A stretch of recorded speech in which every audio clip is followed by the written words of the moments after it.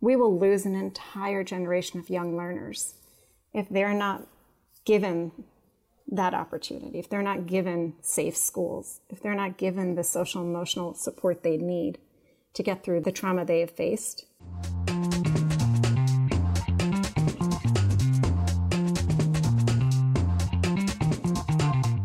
Welcome to The Future of Work, the podcast that looks at, you've guessed it, the future of work. It's brought to you by Wonder for their blog Chaos and Rocket Fuel. Wonder are productivity and human behavior specialists who use technology to help us humans on our digital journey from disruption to transformation. Visit them at wonder.com, that's WNDYR.com. I'm Doug Folks, and along with Wonder CEO Claire Haydar, we regularly meet up with industry experts and mavericks to get their take on work in the future. This week we look at the future of work and education with passionate advocate for child and equity issues, Ami Joshi. Ami currently is COO of United to Learn and a past board member of the Southwest Regional Board of the US Fund for UNICEF. Prior to this, she started a successful salsa company. That's the food, not the dance, as well as a corporate career in global human resources. Her spare time is spent in her kitchen or on a long walk. Claire, please educate us.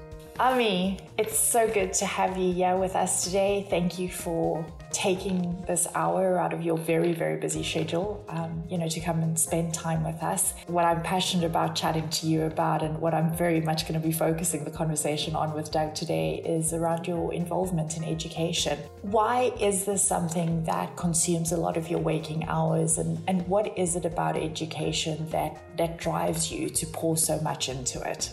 I truly view education not only as a necessity, I think it's a basic necessity, as is nutrition and shelter. I think that education is every person's way to achieve their fullest capacity and to bridge themselves to be their best person. It was certainly true in my family, and I can go into a tangent, but my parents were first-generation immigrants to this country, and my dad came here on a scholarship to receive a master's degree. And that one action on his part changed the trajectory of our entire family. So I firmly believe that education can change your trajectory and is a basic necessity for all children. That's my cue. Hi, Ami. Nice to meet you. You too. I'm going to ask you to be a bit more specific around education. What initiatives are you currently involved in? I have been part of the U.S. Fund for UNICEF's regional board in this region for almost a decade now.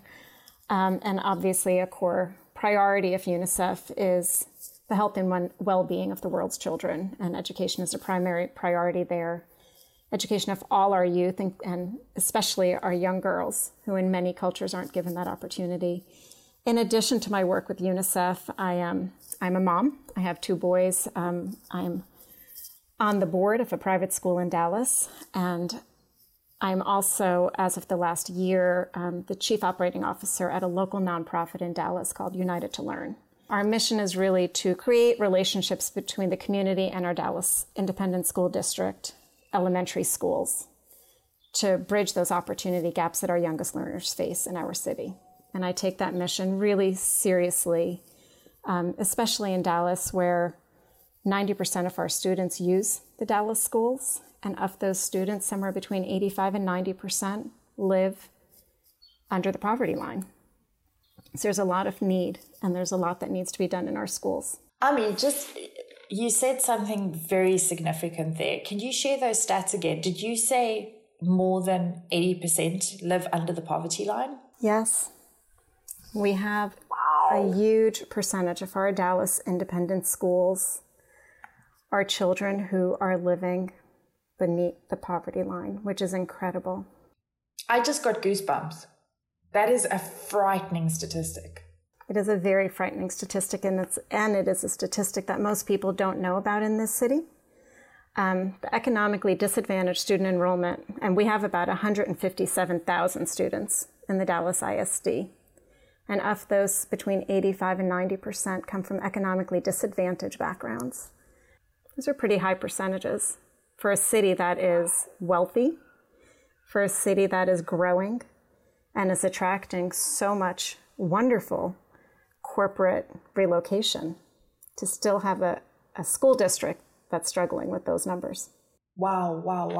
Like having been born and raised in South Africa, and naturally, Doug and his wife Tracy are still living there. That's a stat that you hear in Africa. I was going to say exactly the same thing, actually. It sounds very much like something we get on the news over here in South Africa. It goes back to the history. It goes back to equity. It goes back to, the flight that people talk about, suburban flight. Our large urban districts tend to be populated by our most economically disadvantaged student body. And those districts tend to be where we invest the least resources. And that is a problem, obviously. And that's something I'm so passionate about. And I feel like whatever we can do as citizens to help our schools improve, to help our students have an equal opportunity for success, like your family and mine did. Do you mind, for the sake of the non-US audience, to just explain how the school system is structured here? So, for example, what is an independent school district, and how is that different from a private school, for example? In the US, a public school is a school that is government funded. You do not pay to attend. Every student in the United States has the right to a free education. And that is your public school district. So depending on where you live, your district may be large, like Dallas, where there's, I believe, 250 schools within our district housing these 157,000 students. Then you have your parochial schools, and then you have your private or independent schools. So a city like Dallas, when you look at our history, we have some of the best independent schools in the state and in the country in Dallas. We also have Dallas Independent School District, Dallas ISD, and that, as I said, it's one of the largest in the country. We struggle because our students are not reading at grade level in the third grade, which is a North Star metric at United to Learn. So if a child is reading at grade level in the third grade, they are much more likely to proceed through high school and continue on to college. So it is a metric that we look at every year and that we take very seriously. And when you're setting our youngest learners up without the opportunity, without bridging that opportunity gap, giving them the building, giving them the safety, and then you weave into that conversation social and emotional learning and the trauma that so many of our youngest learners have experienced, and how that impacts their ability to learn, and what we need to do better to allow them to learn in a safe environment. I am going to move the conversation forward a little bit. Wonder, as you know, is a future of work company, and talking about the future workforce. It's a whole generation. Considering what you've just spoken to us about, what does excite you about the generation that's about to enter into the workforce? Is there anything? There is. I think I'm always optimistic. And I'd like to feel optimistic about our youth today. I think that when I look at the vast majority of our students today in high school, so through United to Learn, we have a fellows program, and we do a lot of tutoring from high school students down to the youngest learners. And the impact that those high school students want to make is remarkable. They really do understand the world in a different way than I think older generations did. We're in such a global world. Social media has its negative sides, but in this instance, I think that it's easier for them to see and understand what's going on in the world around them. They can recognize inequities. And I really, truly feel that they want to make a difference. And by seeing the change and wanting to be part of that change, I see a bright future. Flipping the question to the other side of the coin on this one, you've shared the positive. Is there anything about this young upcoming working generation that you're really concerned about? I would say my biggest concern is the opportunity gap. It's those inequities. It's finding a way to bridge those students who don't have the resources to be in a place where they get an education of value and where they can start to give back. I think it's core critical that we start to address the baseline issues at all levels of education. And that means starting to talk about inequities. And it's interesting. I know, Doug, you're in South Africa. And a lot of what's happening in our society right now probably seems reflective to you. But I think that we need to start to address what has transpired in our nation through the lens of education, right? To ensure that we're creating equity. Because if we don't, we will lose an entire generation of young learners if they're not given that opportunity, if they're not given safe schools, if they're not given the social and emotional support they need to get through the trauma they have faced, if we can't get them reading by third grade, right? There's key markers scientifically, research has proven that there's key markers that we need to meet. And if there's one concern I have, it's that as a nation, I don't think we're addressing those markers and seeing the changes that we need to see as quickly as we need to see them. I want to dig into this a little bit to get it as practical as possible to the actual impact on the future of work. If we're looking at a generation, like a group of people just in the Dallas area, 80% living below the poverty line, of that 80%, because of their home environments, how many of them are not meeting that critical metric of being able to read at grade level by grade 3? I believe that as a district right now, if I look at our economically disadvantaged student body, only 30%, 37% or so are reading at grade level. Okay, so my next question then, again, another frightening stat that you've shared there with us, is that remaining 60 odd plus percent. What becomes of these children? What happens? So you're saying that they most likely drop out of high school and don't end up going to college. What happens to them then? Where are they eventually finding work in the most meager form, if that is their trajectory? I think that what you'll often see, and listen, not everybody should be going to college. I wouldn't necessarily say that's the only path to success. One of the things that Texas has done, and this is a little bit on a tangent, but I think it's important, and I believe it was in the last congressional session, Texas passed something called House Bill 3. And what that bill did was start to put funding in the schools with the highest needs. They're starting to provide opportunity to schools financially when their students are more successful. So one of the initiatives through there was something called Career and College and Military Readiness. So Dallas as a district, and I believe most districts throughout the state at this point, are working towards maintaining these goals so that every student who graduates from a Dallas high school will be either career or college or military readiness. And on the career path, they're hoping that they can, during high school, have these students start to prepare for the electrician exams or the plumbing exams, get a true trader skill that will earn them a living wage. And I think that's something that we haven't done enough of. I think that we've let those learners go and say, you're not college ready, but there's a whole world out there for people and who can earn a living wage if they're given the technical skills to succeed. I think the future of work is saying there is work for everybody. It is not always college. Our military is always in need of qualified young men and women. I think that there's a path for everybody. I think that our role in education is to allow a child to find their path. I'm going to ask, where is the reality that we know the working world is becoming increasingly automated? Where is that conversation factoring into the education conversation, if at all? I think that depending on the school that you look at, I think that some of our more highly performing schools are doing that amazingly well. You're seeing collaborative space, you're seeing maker spaces, you're seeing students being allowed to be more collaborative and creative than they ever have been. And that then yields, in my mind, to these amazing, innovative solutions that we need for the future.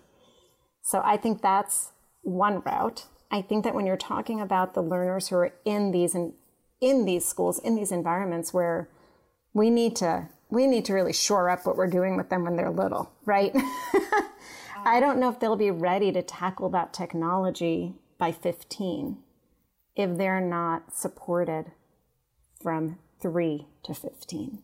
It's one thing to be like teaching this generation skills to have them career, military or college ready, but are they the right skills? Because we can't deny anymore that work is becoming automated. It's not just some ethereal concept out there that you see in sci-fi movies anymore. It's real. It's happening.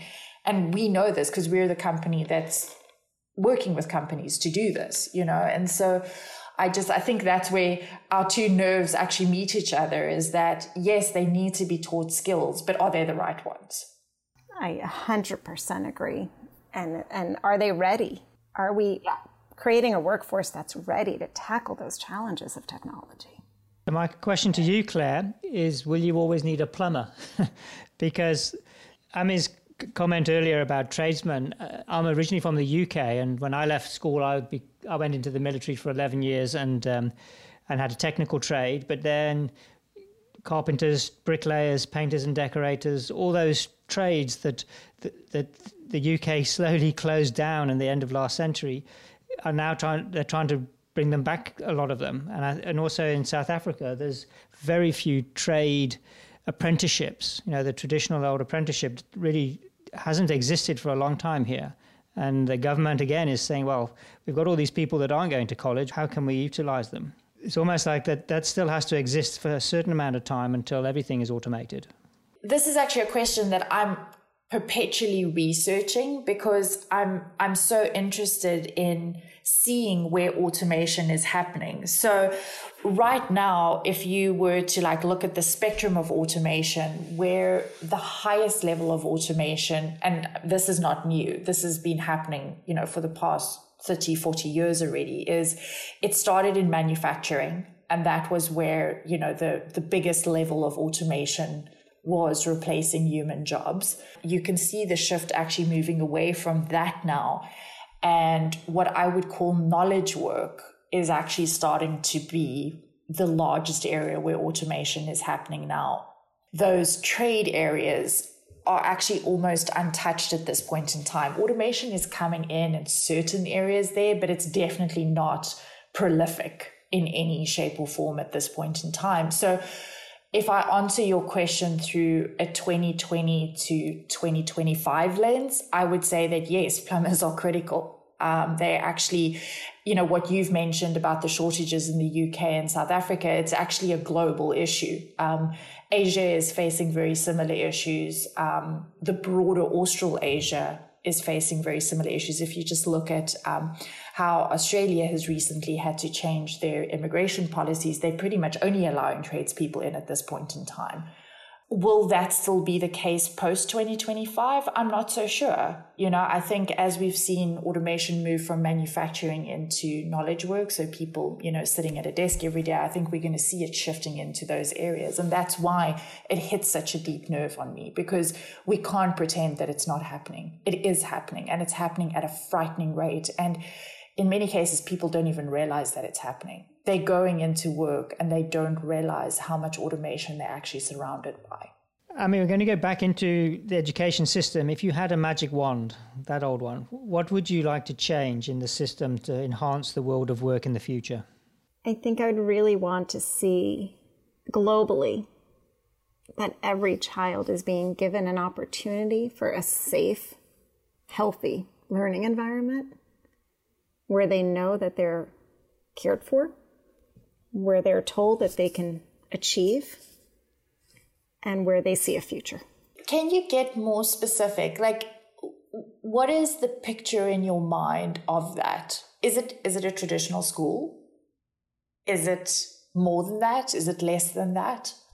I think it really depends on where you're looking in the world. I think that if I look at it very microscopically for Dallas, I think it's a school. I think it's enhancing relationships in school. I think it's having our community invest in our schools. I think that could work in an urban district like this, where it's surrounded by wealth and surrounded by corporations who have the means and the heart to give, right? I think it could work. I think if I take that lens and I broaden it and I look at us as a world and I look at the inequities in education, I mean, there's inequities in the United States that we've talked about. We didn't even touch upon, what girls in Madagascar go through to go to school.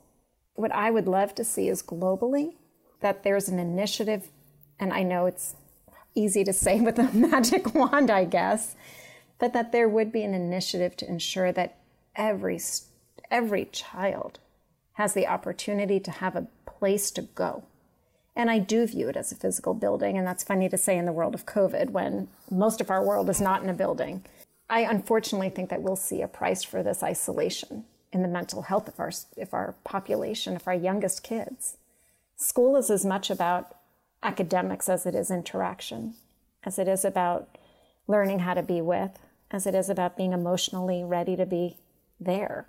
So I would love to see a world where every child has an opportunity to attend a school, to be in a building, to learn novel skills, yes. I don't think that the way we teach today is the way we need to teach. I agree. I think the world is changing too quickly. I think we need to be able to be nimble. We need to shift our focus. We need to train our students on what they need to know to be successful in this new world. And you think about Generation Unlimited that UNICEF is working through, and I mean, it's so necessary, right? We want our youngest learners to survive to the point that they can be successful in a career path and earn a fair wage. Generation Unlimited is a global initiative being run through various world leaders, through corporational support, and UNICEF is just a piece of this initiative that is really providing opportunities for our teenagers to find a skill set that will help them survive in this global world, to really allow them employment opportunities, to train them in skills that are needed today. To your point, Claire, where things are being automated. We need to use technology, and for people, especially in those coming out of the environments where they have not had access to technology before, it's core critical. Yeah, I think the one thing that I'd like to specifically highlight about that program, which I just love, and I love the way, all the amazing minds behind this program are actually pushing it forward, is the fact that they've made it so accessible. So if you look at the way it's bundled and packaged in that, what they call that field learning pack, they've essentially brought those, what we call design thinking skills, which is, again, one of those critical skills for the future. And they're literally going into places that potentially don't even have water in them, running water in them, places that are really, really isolated. And they're taking these learning kits into those environments and teaching those kids that you don't have to get yourself to America or to any one of these other, so-called first world countries to be able to get anywhere in the world. Like, there is so much opportunity right where you are, and just equipping them with that. Because I think that specific program within the greater Generation Unlimited program is such a game changer, because it's, as you say, it's leveling the playing field, because it's teaching somebody in their environment to solve problems right then and there. I mean, moving on, I want to turn slightly to academia, but at the same time make it practical. I'd love to hear from you, because naturally in your role, at United to Learn, you really have to be delving into the research. What are you reading that is not necessarily public knowledge at this point in time, but that's definitely emerging as very strong research evidence? And how should educational frameworks be adapting based on the research that's coming out? I've mentioned a few times already trauma and social emotional learning. Campus learning environments are key. This is all data-driven.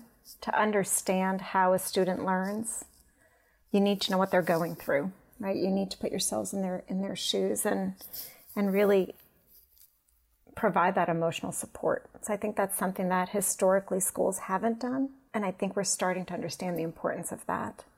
Another area that unfortunately, I guess, or fortunately, I would say it's a silver lining of COVID, has been that inequities such as technology have become glaring.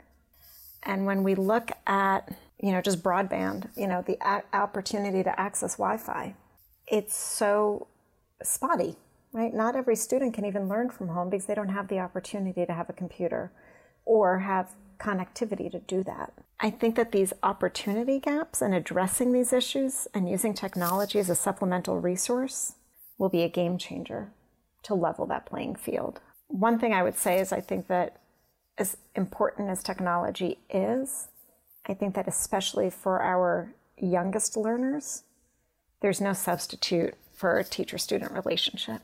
I think that technology is a great add-on. I think that during COVID, we've had to rely on it a lot more. But there's something about a student and a teacher being together that I think is invaluable. I couldn't agree more. And I always go back into my own childhood. I was 11 years old and my mom was diagnosed with a brain tumor. The location that it was in her brain, they genuinely couldn't tell us, what the outcome of the operation would be. It was like, it has to come out. But because of where we're going to be working in the brain, we don't know what the after effects of the operation will be. And that entire period of our lives, which spanned about 18 months from just prior to when they discovered it to the point that, she had the operation, came out and was rehabilitated, was an extremely traumatic period in my life. And it genuinely impacted my work because I was so stressed about my mom and whether she was going to live and survive and things like that. And one of the most memorable days in my entire school history was I was looking at the maths on the page and I just couldn't do it. I literally couldn't do it. My brain could not engage with the numbers, no matter how hard I tried. And my teacher actually came and she knelt next to my desk. And she said, let's take this one sum at a time. And because of that, I got through it. But I genuinely believe if she didn't do that with me, if she didn't treat me with so much gentleness and so much tenderness in that moment, and she did it multiple times over multiple days and weeks in that year, when she saw me hitting that wall, I would have failed. And I most probably would have become one of those kids that, just go on to believe that they can't do maths and didn't ever take it further, And I think to myself, I was going through a family trauma, but I was in a loving family and I was in a loving school. And then you're looking at the kids that we're talking about here, and I'm so far on the other end of the spectrum there, because theirs is just consistent, persistent trauma over and over and over again. That's absolutely right. And a loving family is so important. And it's not that families without means aren't loving, but it's just harder. Yeah. It's harder when you're working night and day. One of my favorite questions that's asked often when I'm on meetings is, recall your favorite memory from your primary school years. And inevitably, people remember the names of their teachers from pre-K and kinder all the way through 3rd, 4th grade. And if you ask me my high school teachers' names, I probably wouldn't know them. But those teachers you have when you're at that developmental age of, 6, 7, 8, they mean so much to you. And they can really shape you and make a difference in your future trajectory. Ami, I'm going to throw a wild card question in here, which isn't in the planned questions. Jalsa, tell us about that. It's so completely opposite and different to education. How did that come about? I needed to mix things up, I guess. I actually, prior to even my engagement with education, I had a corporate career that worked in the international space. And I took a break from that for a while when my boys were about 8 years old. And I decided I wanted to do something different. So my mother-in-law actually had this recipe for salsa that she would make all the time. And it was a favorite with families and friends, and everyone just loved it. And for years, everyone said, you should sell this stuff. And I thought they were crazy because I had a real job and I wasn't going to do that. And then as I was sitting idle when my boys were in school, I thought, well, how hard is it? What does it take to start a business? And, Texas is one of those states in the U.S. where entrepreneurship is easier. They really encourage us to start businesses. So I lined myself up with a co-packer, who's somebody who takes your family recipes and makes it into a formula and manufactures for you in 1,200-gallon containers. And, it was really quite the learning experience. I enjoyed every moment of it. I've learned so much about the food industry, about manufacturing, about retail, about sales, developing my own website, really did everything. We grew to be in 85 retail outlets over the course of a few years. And unfortunately hit a road bump, primarily when Whole Foods was bought out. They really started inspecting their shelves and not keeping all these small local brands out there. And that really interrupted our distribution, and one thing led to another, and obviously the pandemic has not helped. So we really went from 85 stores down to a retail presence of none and are now selling online only. So we're at getjalsa.com, and we do manufacture smaller batches now. But Claire, is such a fun business model and something so, as you said, so different than where my interests and passions have always lied, that I really appreciated the opportunity. And as a mom, I thought it was probably one of the best things I could do to teach my boys about perseverance and working hard. And when things don't work, that's okay, right? Not everyone's going to be 100% successful with what they try, but you have to try. And I thought that was a great message for them too. One of the biggest myths out there is that entrepreneurship is a talent that some people have and some people don't. And it absolutely is not. It is a skill that can be taught. And research proves that. If you go into the research around people who are taught entrepreneurial skills, they go on to build very successful businesses if they choose to apply those skills. And it's one of those things that I'm really passionate about. I think it's something that we need to be teaching school children more of. Now, this is interesting, Ami, because as a mother, how are you guiding your children to navigate this new world of work? And please, if you want to bring in the salsa again, you can do that. I have one who's already in university, and he is studying engineering, which to me is not only for him as a person exactly where he should be. That is his skill. That is his talent. I think that he is a problem solver. But when you look at the future of work, I think he is aligning himself with not only his skills, but also with what I think he will be tasked to do in the future. So as a family unit, my husband and I have always encouraged our boys to follow their passion, follow their skill, and if that's becoming a teacher and following a skill in education because you're really good at that. My younger son spends actually a lot of time in the education space. He teaches mixed martial arts, karate to special needs adults and children. He spends a lot of time in inner city schools supporting teachers there. So he really has a gift with the youth, with working with kids.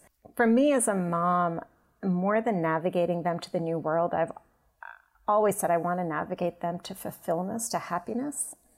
I think that their world will be best if they are whole and happy and healthy, right? Mentally, physically, and doing something that they enjoy. I recognize that statement also comes from a place of privilege, right? They have been afforded some of the finest schools. They come from a very stable, loving, fulfilled household. So it's easier, right, for me to make those kinds of aspirational statements about their future. As a mom to millions of children in the world, if I put that hat on, which I often feel, my heart is just as strong for every child in this world. I think that they all deserve a chance. And even for them, I want mental and physical health and happiness first and foremost, and then to navigate the world of work. I think a primary term for me is it's confidence and skill, right? It's ensuring that you're confident with your abilities. I think so often, especially women, feel that they can't do. And Claire, you were saying you would have thought you were always bad at math. That to me is so hard to stomach. I think every student is capable of whatever they want to be capable of if they're given that nurturing, that teaching, and that confidence. Ami, we're coming to the end of our conversation, and I'm always so sad when these conversations end because they're just so good. My closing question is very much a practical one. What do you feel are some of the blind spots where people actually getting involved right now could really make a difference and could really shift things? I think that if I look at kind of blind spots, I would say it's the statistic we started with, that 90% of students attending our public schools are coming from disadvantaged backgrounds. And the lack of resources for that disproportionate number of students that are living in poverty has created cohort after cohort of students that are not prepared for their studies and are not prepared for the future of work. Just that statement, I think, speaks to the blind spots. I think that in terms of the listening community getting involved, in Dallas specifically, very imminent, there is a bond that needs to be passed with this vote, so please vote. The bond is it's significant, and it will go towards helping the Dallas school buildings. So that's my very immediate ask of people here. If I take that conversation to a global level, there are so many blind spots, I think, because it's even Claire, you and I, who have such in-depth knowledge through UNICEF of what happens around the globe. There's so much we don't know. I encourage everybody to read and to learn and to listen. There are ways to make an impact, and it's not always financial. You know, there's tutoring needs, and in this world of technology, you can tutor a student anywhere. You can be a mentor to a student anywhere.